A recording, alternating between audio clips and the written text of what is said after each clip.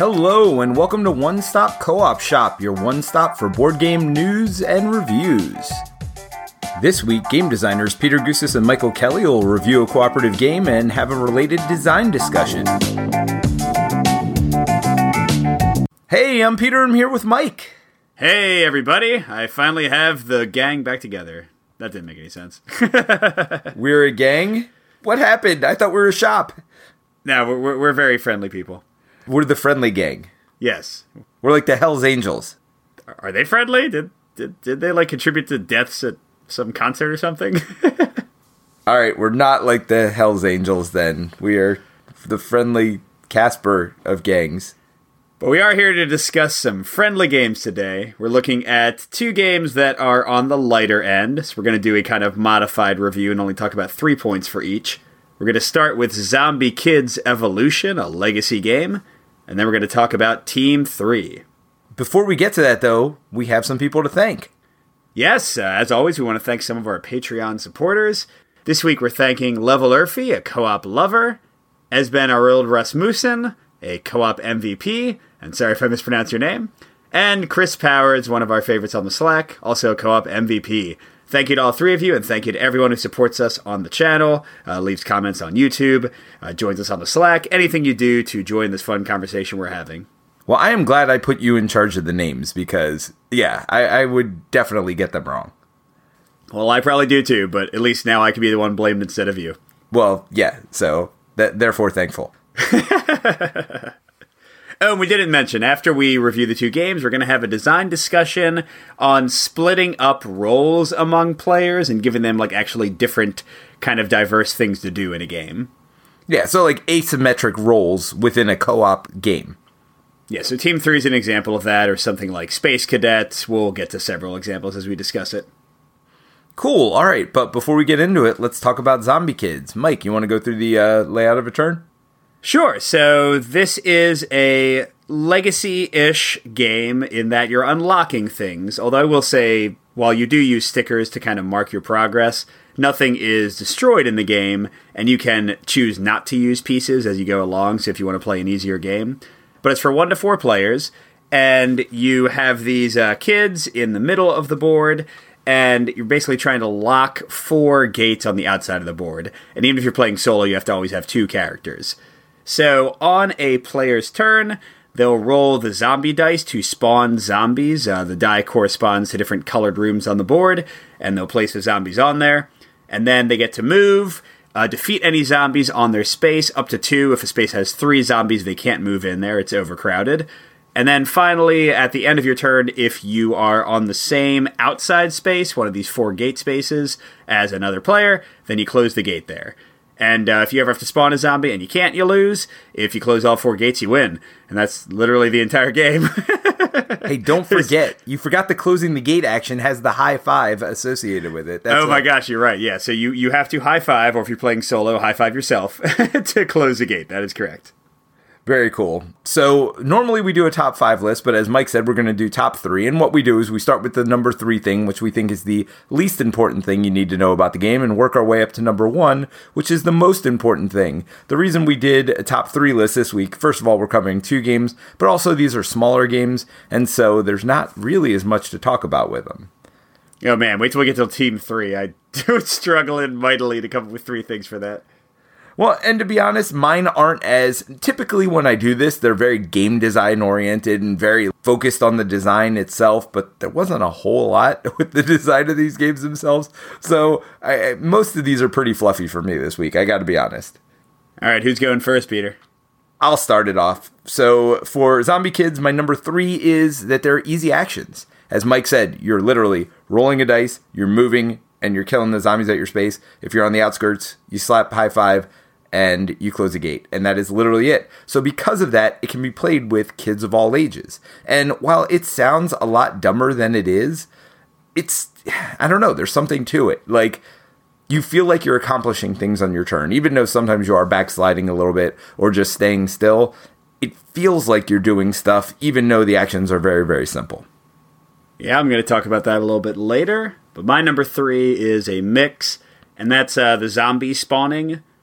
So, on the positive side, this is very quick, Very simple to resolve. You just roll a die. Some things later might change up how you spawn them and give you some more choice. Later on, the zombies might spawn in special ways. I'm sort of being vague here because I don't want to give away all the unlockable content. But yeah, that's all fine. The negative side is that fairly rare. Like, it didn't happen to us too often. But you'll sometimes get into kind of a null state where you are spawning zombies as quickly as you can kill them. And you'll sometimes have to wait until you roll the blank side and spawn nobody to kind of break that stalemate. And it can feel like you don't make any progress for a few turns. Again, that doesn't happen too often, and I will say it's mainly with the first few things you unlock. It's pretty much never happened again since we've unlocked almost everything at our house. So it's a minor complaint, but it's something to kind of look out for, especially in your earlier plays. Yeah, and something else that might happen is you may keep rolling the same space over and over, and again, this doesn't pertain to later in the game, but certainly early on. Once you get 3 guys on a space, you're never getting them off. So you could get this huge stack of zombies that keeps coming in the same spot if you keep rolling the same color over and over. Yeah, although as Peter said, early unlocks, like literally the first things you unlock, will address that in some way. Yep, and so speaking of unlocks, that's my number 2, is the legacy elements of the game. And the nice part about this is it's a family-friendly game that you can play with children, and they get the joy of being able to unlock games the way we all have in legacy games. It's also a legacy system that's not 50 games long, or maybe it is 50 actually, because there are a lot of bubbles on there to fill up.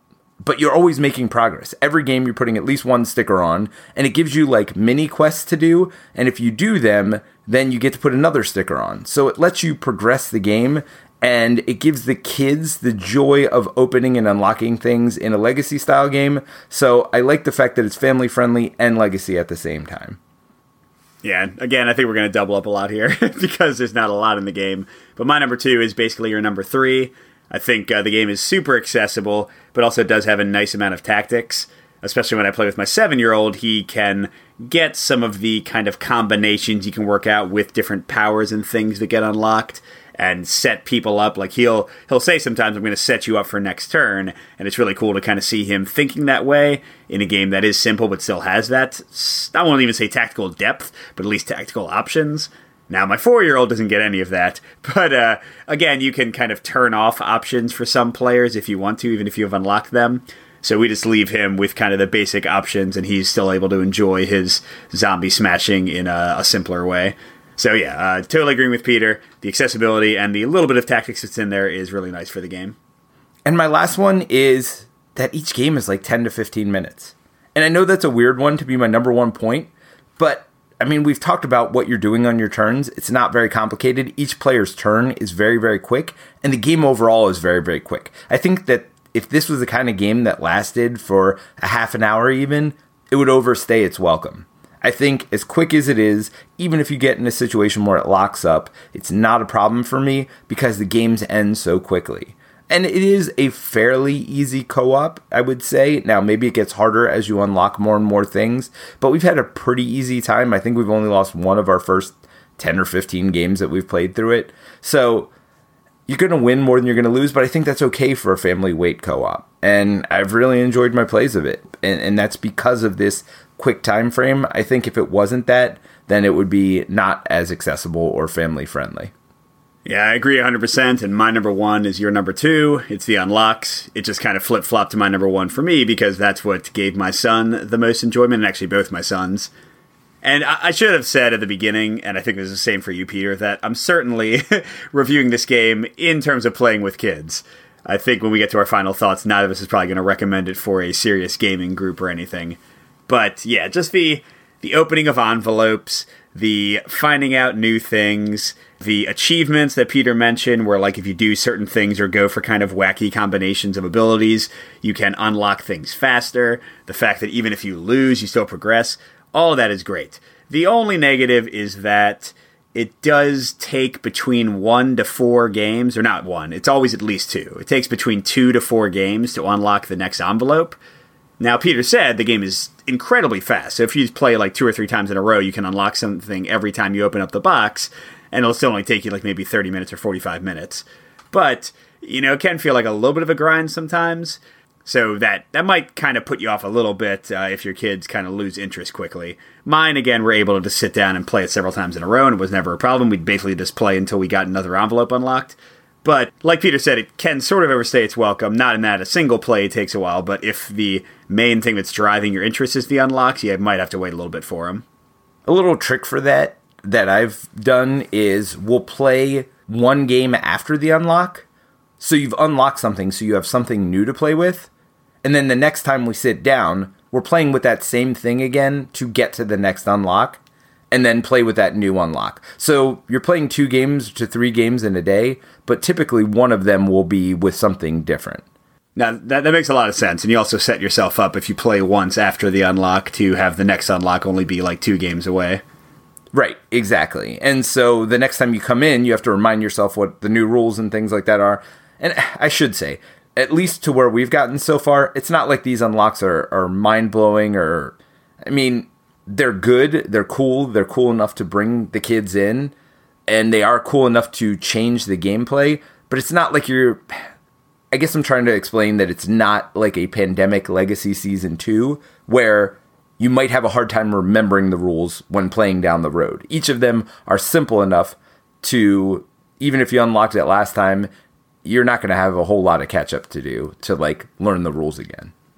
Yeah, and that does kind of lead into, I guess I'll get right into my final thoughts. A cynical way of looking at this game is that the unlocks are just the abilities that would have been in the game anyway, and you're slowly unlocking the full game instead of actually having things change and kind of morph. And you don't really have any control of anything. It's not a legacy game where you're making choices and stuff. So I don't even know if you would call this a legacy game. By some definitions, you might not. But for kids, like for my kids, this has been a out-and-out hit. Their favorite game, the game we have played more than any other that I can remember, in recent memory at least. We basically unlocked everything. I've played it either with my son, or with both my sons, or with my wife and my sons, or with like grandma and my sons. We've played it, I think, 25 or 30 times now. We're just about to unlock the last envelope, and they love it. Harrison has literally set it up by himself as my 7-year-old and played it with my 4-year-old or taught it to adults. So he definitely, I think by unlocking the envelopes, he's kind of felt a greater ownership of the game. So, yeah, I mean, I fully recommend this. And, oh my gosh, I think I got it for like $16. It's ridiculously cheap for the amount of fun and gameplay you're going to get out of it. But again, go in realizing it's a very light game. It's really more for kids, although you will get enough tactical enjoyment, I think, to have fun with it. And again, the unlocks aren't going to surprise you that much. Basically, once you've unlocked a few things, you'll be able to predict a lot of what's coming. Yeah, I'm going to totally mirror what you said and say that it is an excellent game to play with families. For the price, you can't beat it. So one thing we didn't talk too much about, we talked about the legacy elements. We didn't talk too much about the achievement system they have there. And I think that drives you forward too, because the gameplay itself doesn't necessarily change from game to game, but these goals that you're going for do change. And so some games, I mean, early on, they're easy, right? Win with 2 players, win with 3 players, win with 4 players. So they encourage you to do things like that, to play with different player counts. Hold on, let's invite mom in this time. Let's make sure, we got both kids in, so that way we get the 3-player one. So it encourages you to play a little bit differently. It encourages you to challenge yourself a little bit. And so for me, even though the game is the same every time, you have these mini goals to do too. So I think there is a lot in there for what you're getting. Now, it is a family weight game. Don't get me wrong. There's no question about that. I probably wouldn't pull it out with the guys, but I thought about it because there are some achievements I need that require me to get more players to play it. And so I certainly thought about bringing it out. Hey, let's play this real quick 10 minutes for game night so I can unlock some more stuff. See, the funny thing is, that's what Harrison was doing. He was like, hey, Grandma, want to play this game? She's like, what are you talking about? He's like, hey, Grandma, we need 3 players. Sit down right now. But, I mean, it encourages that, and it's so funny. It's like these apps with these microtransactions. It really gets you to, like, do stuff like that, to pull it out and want to do different things. So, I mean, I think it's really clever in that way. I think the mini goals are something new. I probably should have put that as my number 1 thing, but I really think that is something that makes it unique. And so I'm loving it for now. It's not something that I'm going to be playing in 10 years, though. I know that, right? But I am enjoying. I will certainly get every penny, and I already have gotten every penny that I spent on it out of it. And so if you've got younger gamers you're playing with or new to co-op gamers, I think it's a great way to start with people. Yeah, I mean, at this price, I can think of probably almost no games that have given me as much bang for buck, fun with my family. Totally agree. All right. That was fast. So wow, we did. We both went the same place at the same time. Let's go over to Team 3. Talk about that one. Well, you talk about it, Peter. That was your job. Team 3 is very straightforward. If there were no limitations in this game, it would be super simple. Basically, you have these Tetris-shaped blocks, and they're big, thick, chunky blocks, and you get a picture, and you have to construct that picture. But there's a twist, of course, because otherwise it would be super simple. It'd be like, put these 3 blocks together. But the way it works is the person who is putting the puzzle together is not allowed to look. So it's based on the hear no evil, see no evil, speak no evil. And so the person who is constructing this can see no evil. So they are not allowed to look. They have to stay basically blindfolded the whole time. The person who is telling them what to do, the one who is speaking, cannot hear. And so they cannot get instructions either from the person who is blind or from the person who is telling them how to construct it, because the person who's talking doesn't have vision to what this card looks like and what the final structure looks like. So they are relying on the person who is not allowed to talk to explain to them what the person who is not allowed to see is doing. So I know it sounds complicated, but basically somebody gets a card, they're not allowed to say anything. They have to convey without using words to someone who then conveys orally to someone who can't see, who is trying to put together the final puzzle. So it's all a convoluted mess. Basically, you're trying to do all this in 3 minutes, and it is way more fun than it should be. But that is final thoughts. Let's start out with our points, though. Mike, what's your number 3? So I said I struggled to figure out what I would say about this one. So I came up with 3 limiteds. So all 3 of my points start with the word limited. So my number 3 is a con, and that is the limited player count. And this will kind of go into our designs discussion later. But because of the very specific roles that need to be played with here, the game needs 3 players. No more, no less. There's a competitive mode that changes that up. We don't care about that.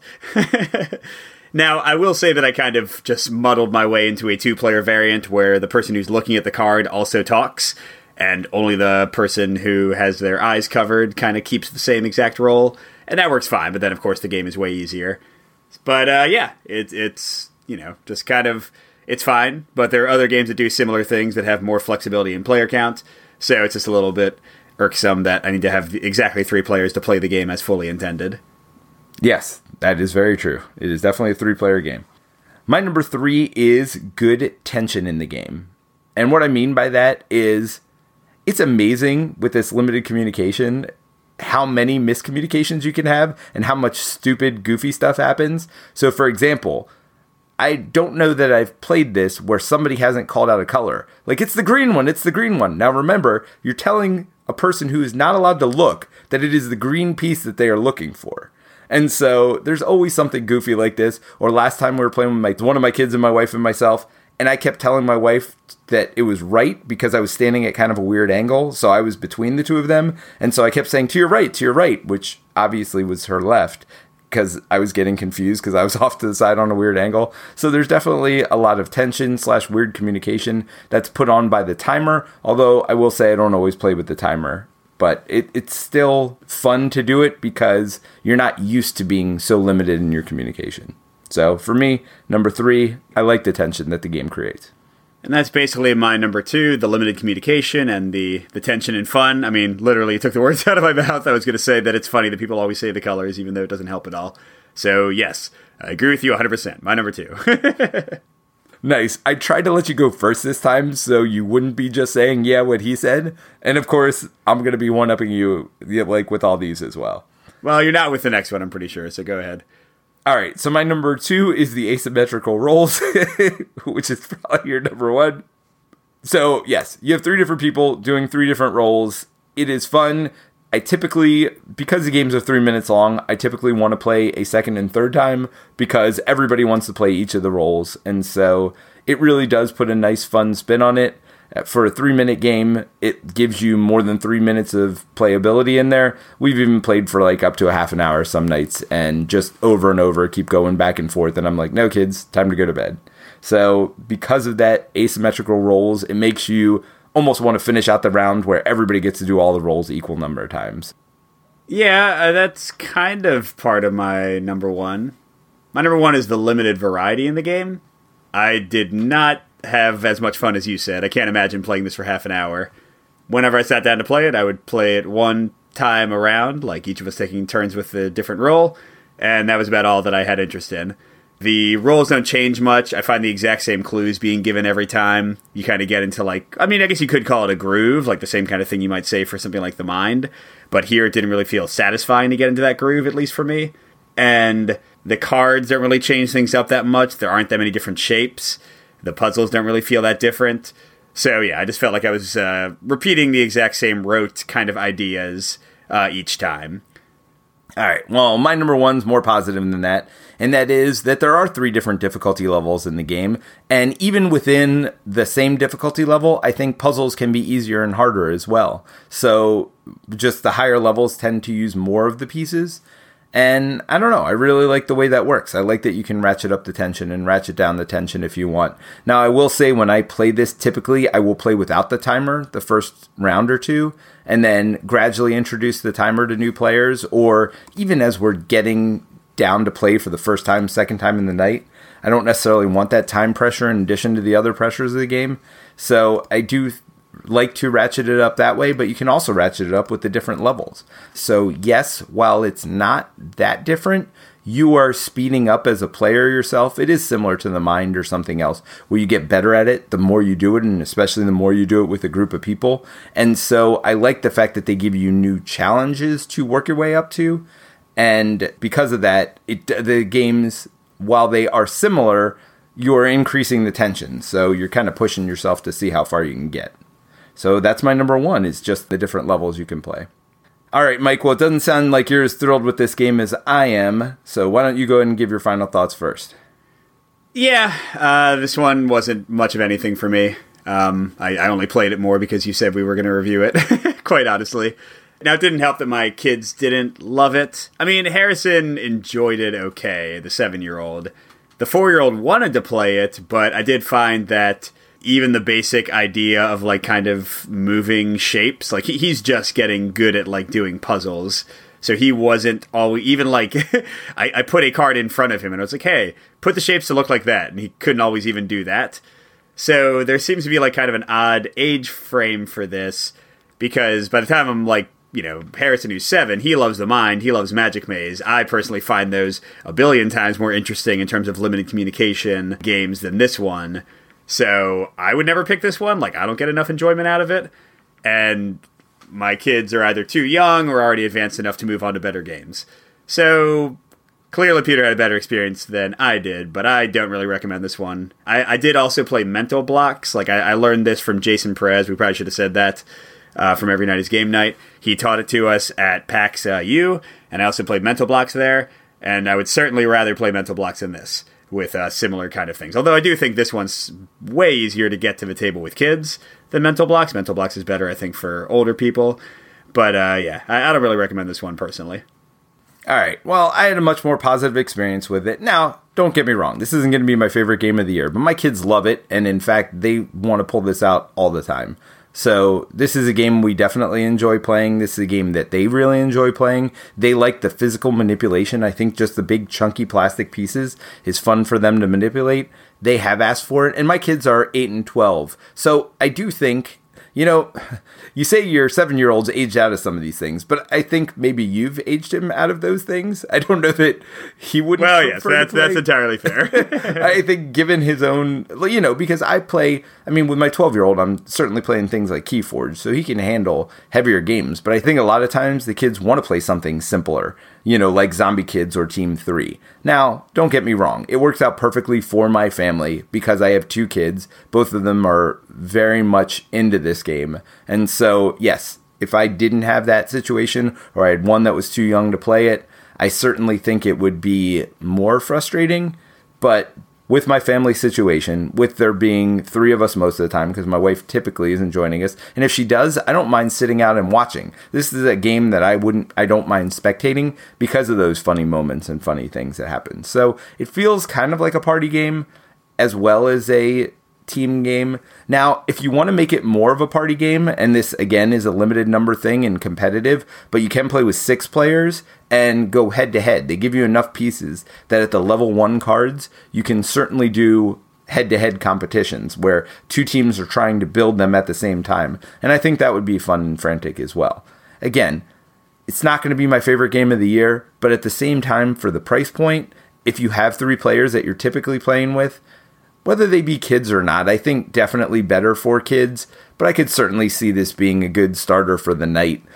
I think this actually scales to some degree in my mind better than Zombie Kids, because Zombie Kids, there's not enough fun in Zombie Kids, if you know what I mean, like fun, goofy, laughing stuff, to make it a good filler for adults. Whereas, I mean, it's a good tactical puzzle, but it's a good tactical puzzle in the family sense. Whereas this, I think adults could still have fun because you're put out of your comfort zone. You're not doing things that you would normally do. So, I don't know. I recommend this a little bit more, but especially if you're playing with groups of 3, typically. Yeah, I think that's all fair. I might have just kind of come into this one with a bit of a negative feeling from the start. Yeah, I could tell when I was trying to get you to play it that you're pretty negative. I'm like, oh, he's going to be negative on this review basically you had played it once at that point. And Jason said he didn't like it. And I think, that might have influenced you a little too. Yeah, and I don't think Jerry loved it at PAX either, so it was definitely, a bit stacked. And if I had had a very positive family experience, it probably would have gone better, so... Yeah, take my opinion with a grain of salt. But it's good. We haven't had a really negative review in a while, so hey, there you go. No, and as far as mental blocks go, I agree. This is very specific that I think if you had 3 players, I'd rather play this. If you had 4 players, I'd rather play mental blocks. Maybe more. I've never played mental blocks with more than 4. The 2-player mental blocks I didn't think was great because it was too easy because you had too much information turned up. Now, I did make a variant for it where you each just get 2 cards, so it's not quite as open in information. But certainly if I had 4, I'd rather play mental blocks, obviously, because you can't play Team 3. So that also puts it in a very interesting niche that not everybody's going to be able to do. But again, what is this, $20 game? So for $20, if you think you're going to enjoy it, I think it's something you'll get your money out of. All right, so 2 games for the price of 1, Zombie Kids Evolution and Team 3. And now we're going to get into our design discussion, really coming off of Team 3. Zombie Kids Evolution doesn't have this, but that's the idea of asymmetric roles. Each player having a very specific role or very specific tasks to do that the other players can't do at all, almost like they're playing their own little game that kind of puzzles together with the other players to win or lose. Yeah, and I mean, we can get into asymmetry and talk about whether we feel like Zombie Kids has it. We're not going to start there. But do individual player powers? Think Pandemic. You can all do different things, even though you can all also do the same thing. What level of asymmetry? I think like everything in design, there's a spectrum there. And certainly later in the game, there are things that certain characters can do in Zombie Kids that other characters can't do. So are we going to include individual player powers in this? Or do we want to stick to like straight up asymmetry? Well, let's at least start, because we've gone over player powers and things many times. Let's start with the very strict form of, like, I am doing something totally different than you. So things like Space Cadets or U-Boat to an extent, those kind of things. So remind me, in Space Cadets, what are the different roles there? Oh man, I haven't played that in forever, but like I know like one person is reaching into a bag to do something and has like a spatial puzzle, somebody else is doing something else, somebody else is like moving the figure, somebody else is doing the attacks. So they each like are doing their own little mini game basically to achieve their like station's activity or whatever. Yes, I'm sorry. That's the one by Jeff Engelstein. That's the more party game-ish one where you all have different stations where you're doing different things. I was thinking Space Alert, and I was like, what do you do differently there? Yeah, somebody mans different stations, but that's by choice, not because they had to do something separate. All right, so yes, Space Cadets, yes, that is a party game. Everybody's got their own different role. I'm with you now. Yeah, and another example that I can think of is XCOM from Fantasy Flight, where you each have like your own role that you resolve with the app that's separate from everybody else's role. I think for co-op games, this is a neat way of making people feel unique. And it is certainly, I guess, the biggest pro for it, I think, for a lot of people. And I don't even know why I didn't think of this before, but that you can't really alpha game when somebody has a completely different role than you and you don't know what they're able to do and not able to do. Well, it depends, because some of these are real time and they're being resolved simultaneously. Other ones are like, I do my resolution, now you do your resolution, and then I think you can sometimes get into alpha gaming still. Sure, I guess if you had hidden information along with it, which, I mean, if you have hidden information, then that kind of takes away alpha gaming anyway. So, I mean, there are pros and cons to this, right? Let's look at Root. Part of the cons of Root is teaching the game can be a bear. And I think Space Cadets ran into a little of this too, especially because there were so many stations. Whereas something like Team 3, there's asymmetry in it, but they're each so simple to do and understand that it's not a big learning burden and problem. And I think that could be one of the negatives of having asymmetry. Yeah, absolutely. I mean, honestly, I find mostly negatives for this, like things that are really difficult to surmount. Even bigger one for me than the teaching is player count. So I think Team 3, even though I complained about it, does probably the best choice, which is just say, hey, this is how many you need to play with. But most of these games will try to get away with... the most common solution is if there's 5 roles, if you're playing with 3 players, divide up the roles this way. And if you're playing with 6 players, one of you is like the leader. That's how a lot of games do this kind of thing. And I think that's really problematic in most cases for a few reasons. First, and the biggest one, is that to do that, you have to either have some roles that aren't fun or don't matter much, or you need to have like a lot of downtime. So, as an example, most of these games, I mean, again, I haven't played Space Cadets in a while, but I'm pretty sure this was the case. Some of the roles will be like less involved or have less to do, and that plays well when you have like fewer than the regular player count, because, we only have 3 players, you can take the really boring role. That one's pretty quick and easy to resolve. But then that becomes a terrible role to play when you have the full player count and like one of you has to do that kind of thankless job. Sure, I could see that. Now, the other way to get over that and kind of keep all the jobs interesting is to have them take sequential turns, like XCOM does that with the app. But then you get into the problem of potentially more downtime or more alpha gaming. Like if you have to wait for, Peter to take 3 different turns at 3 different stations instead of having them all be resolved simultaneously, yes, you can make each of those stations interesting, but you're really kind of shutting down the amount that some people feel like they're influencing and playing the game. So I think this is a really tough thing to deal with, and maybe the best way is to say, hey, this is a game for 4 players and that's it. But then you, of course, drastically decrease the frequency with which you can play the game and the value that it will have for different groups. So, yeah, I don't really know what the answer is here. Well, I think right now we're dealing with 2 games, and that's part of the problem. I don't think that has to be the way it is, because, again, look at Root, for example. There is a way to play Root with anywhere from 2 to 5 players, and those factions are very asymmetric, and they do count on each other kind of intermingling.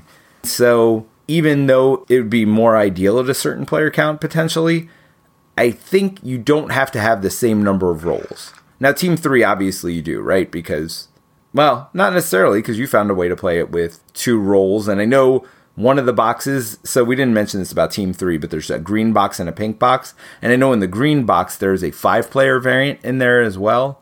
So there are ways to scale even that game, but I think there's a way to do it where you just have less roles and maybe automate one of the roles more so, or, I don't know, because if you do take a role out, then you're basically saying that role isn't important, even with the higher player count games. What you'd almost have to do is present it with its own threat, right? So you're taking care of internal threats, but in a 3-player game, we don't have internal threats or something along those lines. Sure, so like limit what's actually happening. That might be the best way to do it. But then again, what is the ideal experience here, and what are you cutting out or grafting on to like make the game just work at different counts? I mean, hopefully you wouldn't, right? Because you don't feel like you're missing anything when you play Root with less players, do you? Well, but I mean, Root is not a great comp here because we're talking about co-op and we're talking about co-op games, right? Well, no, but there's roles like the one guy that goes around trading goods with people. I mean, do you miss him when he's not in the game? Well, but again, Root is a competitive game, and I think this is a very different thing when you get into competitive games. Because, Vast wasn't necessarily our favorite from the same company, but Vast also does asymmetry that's very different. And, I'm learning Cuba Libre for a playthrough video coming up here sometime. That's one of the coin series from GMT, and that has, massive asymmetry. But I think, I don't know, if we just kind of open up the discussion to any asymmetric game, including competitive, that's a very different topic. If we're talking specifically about asymmetric roles in co-op games, I don't know that I've seen one that really does it fully successfully. Team 3 might be one of the most successful just because the roles are so simple and the game so quick that it doesn't seem as much of a burden to kind of get it to the table and play it. Sure, I'll totally agree with that. I do think there's a way to do it, though, and games stretch this, and I know we said we weren't going to get into player powers, but certainly they do. People take on roles. Even in games like Space Alert, which we were talking about earlier, people end up taking certain roles because of where they're physically located on the ship. So they're not given roles at the beginning of the game, but people kind of tend to, I'll take care of the battery while I'm down here. And so people assign themselves certain roles, and I do feel like they get different play experiences, even though they're playing the same game together. Like a lot of times, somebody will take care of the internal threats, and somebody will take care of the guns, and that game does it in a way that I don't feel is diminished based on player count. Now, you're obviously getting less overall threats, but they still have a way to do everything, even with a lower player count. So I think it's possible. I just don't know how easy it is to do. And obviously, I think that's why nobody's done it yet.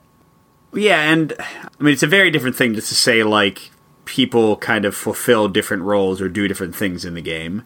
Because that's almost every co-op game to an extent, Sure. I think something like Team 3, you are literally engaged in a different task, and that does have the beautiful pro, as you had mentioned in the Team 3 review, that you can play the game multiple times and feel like you're getting entirely new stuff, which, to be fair, is something you also get kind of in a different way from something like Root or Sentinels of the Multiverse or a modular deck system game from the Sadler Brothers.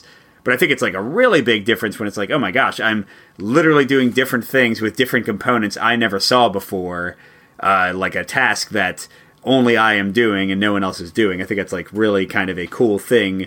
I just wish there were a way to do it more consistently and successfully. I don't know. Well, and that brings up a good point, too. I think you want the games to be shorter if they're going to have these asymmetric powers. Again, going back to the competitive side, Root and Vast definitely don't follow this model, but because you do want to play different roles, I think Team 3 does it right, where we can all play all these roles in the same night. So having a shorter experience certainly helps, and again, it also helps because the teach is so easy. So maybe that is the answer. Maybe the answer is quicker playtime and simplified rules and just keeping it fairly straightforward. Yeah, I think a smaller, straightforward, quicker game really does fix a lot of the big problems. If it can only be played like Team 3 can with a certain number of players, it's not as big of a deal if it's a quick game. You can play at the beginning of a game night before people get there, or at the end of a game night after somebody leaves. And the other biggest kind of obstacle you said was teaching everybody how to go. So yeah, I'm with you. I think, at least if we want to see more of these games kind of be successful, don't try to make them this big, kind of stretching epic experience. I guess these games aren't huge, but all the other ones we've mentioned are at least an hour long, if not more than that.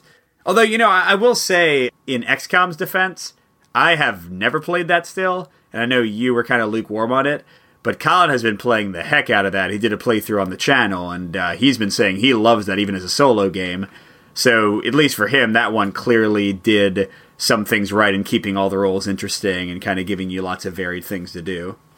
Yes, potentially, except I think the reason he's loving it is because he's playing it solo, because I think you're right. I don't know that any of the roles are interesting enough to keep you engaged if you have to sit through everybody else's turn and the AI turn. Yeah, good point. Whereas if you're doing everything, then yes, there's enough there. You feel like you're having full, fulfilling turns before the AI. But let me ask you about this one. How about Codenames? Not Duet, straight up Codenames cooperative. One person's a clue giver, and the other person or persons are the clue receiver. So that's another, I guess, example. And again, it kind of fulfills as long as it's short, it works.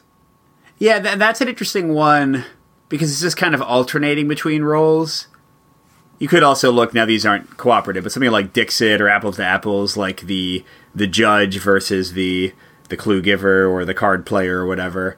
I guess party games do, in a way, fulfill this, and Codenames is a good example of a cooperative one that gives you a different feel. I don't think it gets the full effect because, again, it's just kind of either or. This turn you're guessing, next turn you're giving clues. But it's definitely a good example of one that works well with it being somewhat limited. So is this something you would want to strive for? Because, I mean, let's be honest. We don't know what the next big thing's going to be, but I don't think anybody's done this to the point where everybody's mind's blown by it yet. And so this could be the next big thing, right? If someone came up with a very good asymmetric co-op game, it could be the next big thing. Is this something that tickles your fancy? Is this like a design challenge you'd want to take on? I mean, in theory, I love asymmetric stuff. Like Root is one of my favorites. And even something like Sentinels and Modular Deck System, I just like the idea of kind of playing around with new things. But yeah, it's a challenge. If I design it, I'm like, these are the 4 roles and they are all awesome. Then how do you divide that up if you don't have 4 players? And if you do have 4 players, how do you get anyone to buy it? You know what I mean? If that's like the only way to play it. Sure, and I think it would have to be something where you could take any of the roles, and this would be the key, I think. Take any of the roles out, and it would still be awesome with 3 players. And you want to play with the same 3 players, you can add that role back in, take one of the other ones out. So it couldn't be something like piloting a starship, right? Because you always need a pilot there, you always need a gunner. Like, those roles are essential for the game. I think it would have to be something where, almost like a town building game or something like that, where not every role was necessarily essential, but at the same time, all the roles would be fun and interesting in and of themselves.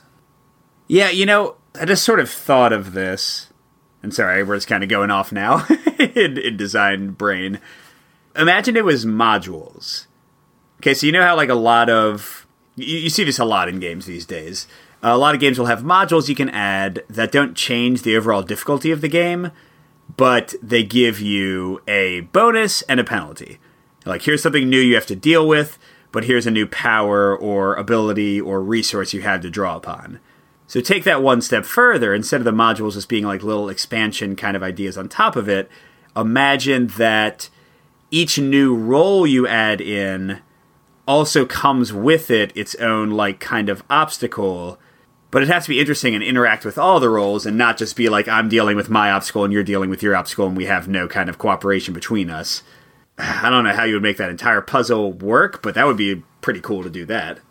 Yeah, and I think that's where the challenge is with co-op. I think you're right. That's why these roles have worked so well in competitive, is because you can do that and have interplay that doesn't require all of the roles to work together necessarily. Whereas what we're talking about here and with cooperative games, we've all played cooperative games where there's not that much interaction between people.